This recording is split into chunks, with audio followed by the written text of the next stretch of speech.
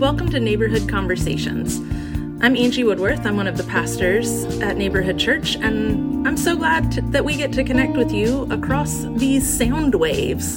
In this episode of the podcast, we will be sharing the sermon from the first Sunday in Lent, February 26th. This one is part of our Lent series of Digging In. The scripture for the sermon for this day was Matthew 4, chapter 4, verses 1 through 11.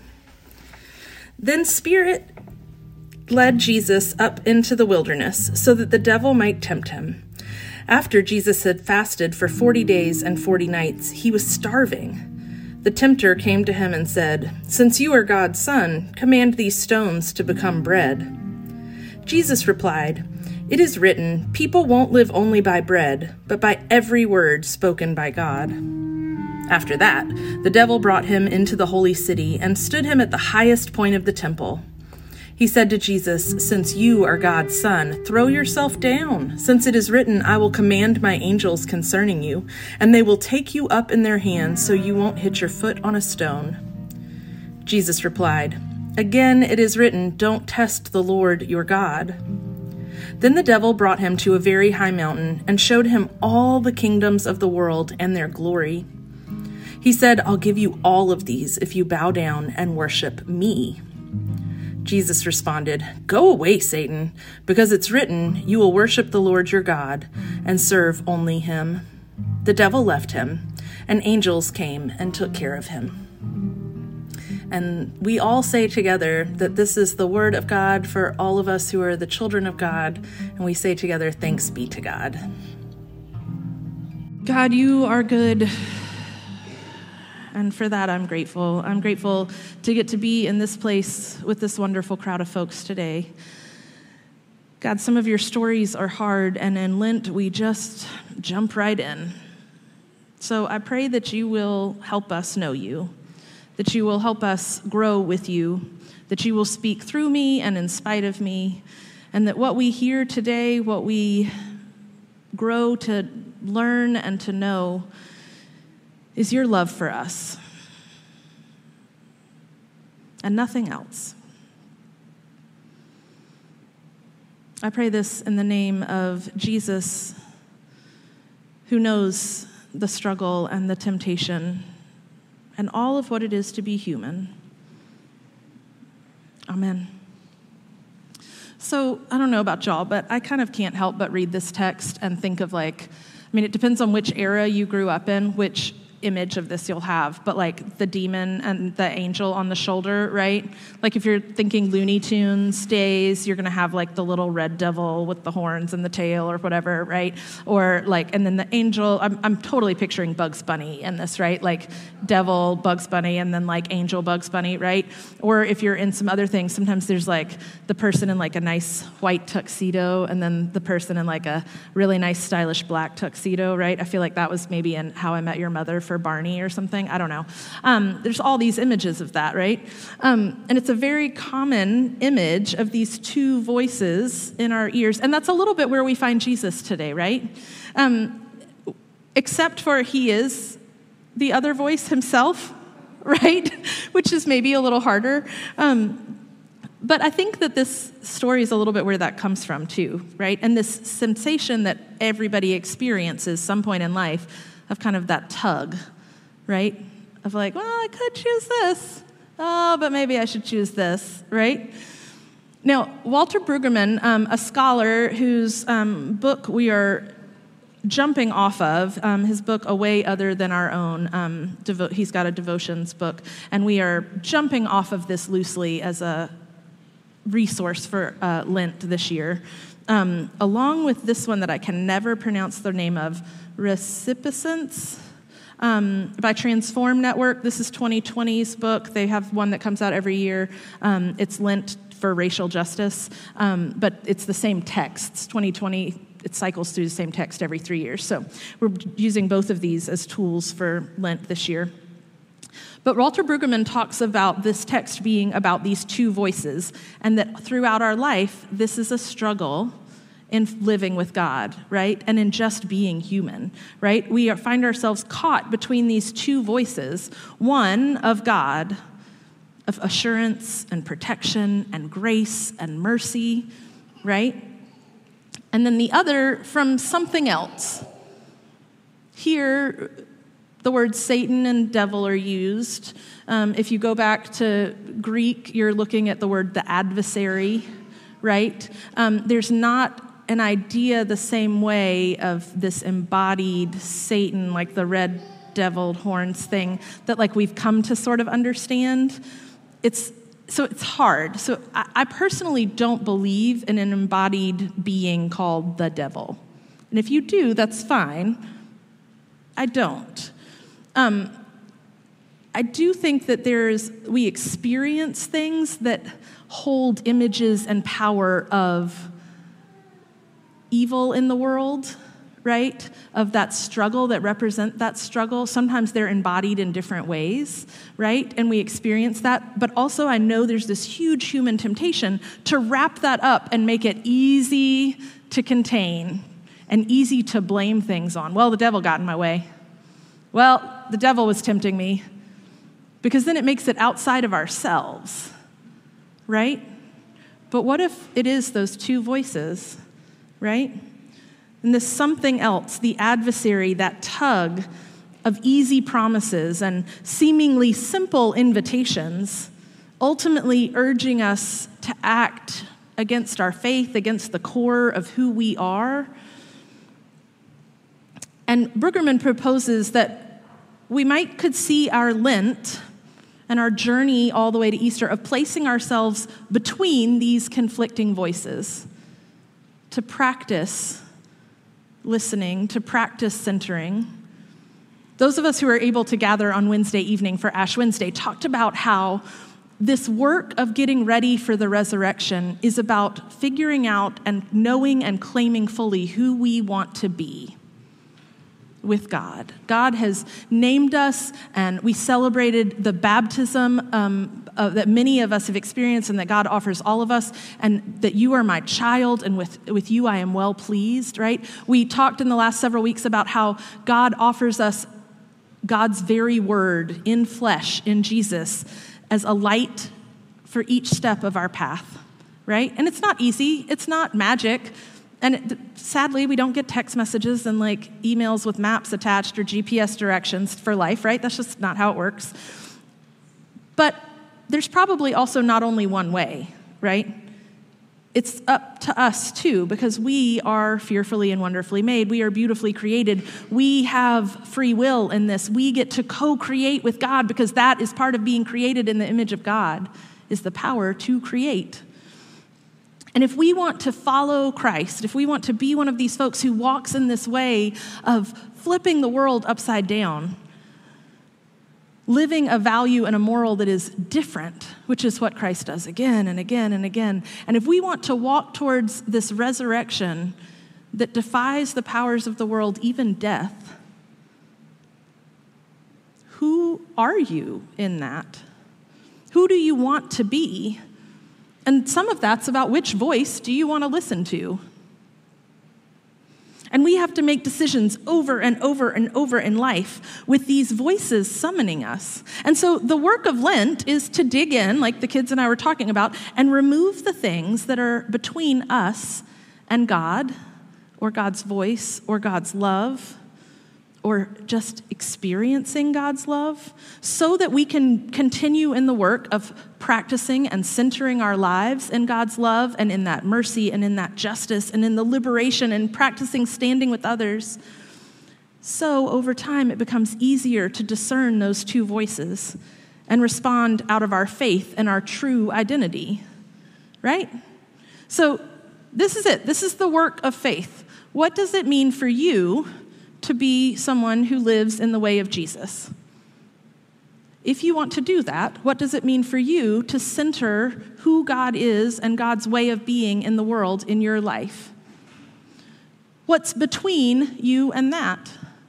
What's between you and being able to fully experience God's love? Or If you've made it that far, if you've found a practice of experiencing God's love, what's between you and being able to share that love? Right? And this isn't always easy. Dr. Nicole L. Johnson says it this way. As we're headed to Easter, right, we have to go through the cross before we get to resurrection. And again, some of this language may have been used in really aggressive ways in your experiences. And I actually struggle with the image of the cross as an image of Christianity. I mean, it's so benign in some ways, but if you really think about it, I mean, it's in that culture, right? It's a tool of execution. It's a weird image. And to me, I root my path in God in what comes beyond the cross, right? The resurrection moment. It's like you can't make a necklace out of an empty tomb quite as easily, though.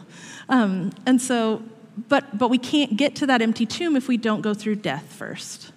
This is the story with God, and this is the story of creation. This is the story of life and grief. You can't, the old kids song, right? You can't go around it, you can't go under it, you can't go over it. You have to go through it, right? It's that bear hunt, right?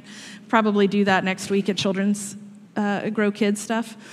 And so we have to get to the hard places. We have to get to the real places where hard stuff happens. Sometimes there are consequences. Sometimes there is pain. Sometimes we give things up to get to the other side. And Nicole Johnson says, before we can pick up the cross, before we can get to that, we have to reject all that the cross is not. And this is where it gets a little bit tricky sometimes. The cross is not a symbol of prestige or of wealth or of power.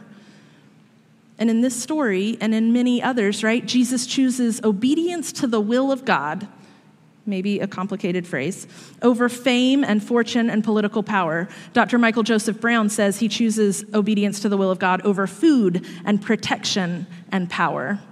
And then Kane Hope Felder describes it as sustenance, choosing God over sustenance and magical power and political power. So basically, it's all this stuff that you could have, that could be easy, that could make life better. And Jesus says, nope, I'm going to stick with God. And obedience to the will of God, right? Has anyone ever had that like finger waggingly kind of said at them and like obedience and will of God? And actually had someone message me recently and said, I've always been taught, how do you deal with prayer? All these questions. Because I've always been taught that we should just be obedient to the will of God. And if God is giving me cancer, then I should be obedient to that will. And I think that is where that theology goes horribly astray, because I do not believe God causes us bad things. I do not believe that to be obedient to the will of God is to believe that God is like inflicting punishment on you. That's not how it works. Bad things happen in the world because the world is a mess, right? Free will has made all kinds of messy things happen in the world. And we can talk more about that if you want. But I believe that the will of God is what Jesus was teaching us, that we've been studying about over the last few weeks. The will of God is that everyone be able to be whole, that everyone be able to be seen and loved and have free ways to live, that everyone be able to experience the love and creativity of God. That means being created in the image of God, right? So if we are obedient to that, we are working to align ourselves with creating that kind of world. Even when hard things happen, even when there's injustice, even when this other voice wants to give us an easy out. So what does this look like for us? I don't know what those little voices on your shoulders look like. I don't know what the adversary looks like or sounds like in your life.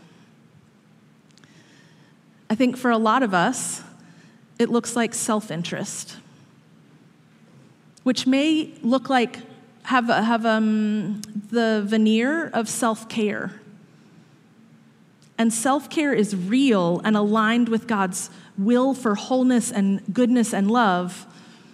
And self-care can be an excuse, right, to cover over an easy out. I would argue that for folks of privilege, right, and we know that intersectionality is a thing. So if you are white, if you are cisgender, if you are hetero, if you are of wealth, right, any of those things, and you are never out of your comfort zone, that is privilege. And that's the easy out, right? And the world will let you stay there, especially white folks, especially cis-het white affluent folks. We have a lot of ability to just stay in our comfort zone. And aligning ourselves with the real love of God that is hard and redemptive means being willing to get out of our comfort zones, right? Now, if you're learning, I think another way that you can know if this is happening is if you are learning and doing work, and I mean, we do tons of work here in social justice and in anti-racism and things like that, but no actions in your life are changing. Your life doesn't look any different. Which voice are you choosing? Because we can check boxes and be able to talk a good game and not actually be doing the work with God, right? Sometimes those voices take us all the way back. And there are voices on our shoulders telling us, you are loved, you are good, you are wonderful. No, you're not. You're not enough. Nobody loves you that much. You're just so selfish. And when we try to set healthy boundaries in our lives in toxic situations, things like that, that voice pushes louder and louder, right? But that is not the voice of God, right? Because the voice of God will always advocate for wholeness and does not need you to provide wholeness for all people, right? The voice of God argues for love for all people and wants you to just work the next step, right? The next step. You don't have to solve the world if the voice is telling you you're the hero of everything and you can save everyone. That might be the adversary voice, right? Because very few of us are called, well, even the folks who are called to be out front and leaders and all the things really struggled with what was right and what was not. You can watch, we've been deep in the Black History Month documentary watching with my kids, and one of them's going on a trip with the SCLC women's group next week to Selma, and so we rewatched Selma, and or she watched it for the first time, and part of that movie is Dr. King really struggling with what's the right thing, and what's the risk, and what's about him, and what's about the movement, right? Those voices. So how do we figure it out? If the voice can say the thing that sounds like God, right? An old preacher line is like, the devil quotes scripture too, right? Anyone can quote scripture. Anyone can use scripture out of context to tell us a story. I don't have a good answer because there's not an easy answer. So that's why you don't come to this church looking for like boxes to check and move on with your life with a complete answer wrapped in a bow, because that's not the way it works. Sadly, the way that it works is that it takes time and practice and commitment. And we keep listening and we keep trying and we keep discerning. And if you're not sure which voice is which, you check it out with other people. That's why we don't do this alone, right? And we listen back with each other. We use scripture as a jumping off point, as a lamp, as a light in our path. We use these other practices to help us faith, to help us find our way. And in Lent, we take on a particular endeavor to make room for that listening, for that discernment, to see what's in the way. What's in the way of you being able to hear which voice? Or what's in the way of you being able to take the next step? You may have grown up with a practice of fasting, of giving something up for Lent, and that may be a really helpful practice for you. But I hope that you'll think about something that is actually helping you clear that dirt so you can dig in and do the hard work. What is it that you need to move out to make room for connecting with God? Or what is it that you need to add, right? What is it that you need to add in to be healthy and to help things grow? We're using this image of digging in because this is hard work. This is hard work, and it takes time, and it takes practice, and it is messy, and you get sweaty, and you get tired, and you don't have to do it alone. We do this work together, and God is always with us. After this moment of struggle and of exhaustion, 40 days in the Bible probably doesn't ever, most of the time, mean 40 days. It's a narrative device that means a long time, right? But fasting for a long time, Jesus is hungry. But it says the angels came and took care of him. We don't know what that means. It might mean a community came around him and had food ready and prepared and a bath ready. We can be each other's angels on this journey as we do this hard work. When it gets really hard, let us know that you need help, and we'll sit with you, and we'll feed you, and we'll encourage you to take a nap, and then get up and do it again. So I hope that this Lent, you will let us know. You will schedule time to talk. You will think about what you need. You will find some kind of practice so that we can do this work, to listen, to pay attention to which voices switch, and to clear out the things that are in the way between us and God. Because one step at a time, next step at a time, next step at a time, we're making our way to resurrection. And I hope we'll be ready. Amen. Neighborhood Conversations is produced by Neighborhood Church in Atlanta, Georgia. You can learn more about us at neighborhoodchurchatl.com, and on our website you can find links to our weekly live streams, and you can find out what's going on in the neighborhood. Find us on social media, and don't forget to subscribe. Peace be with you.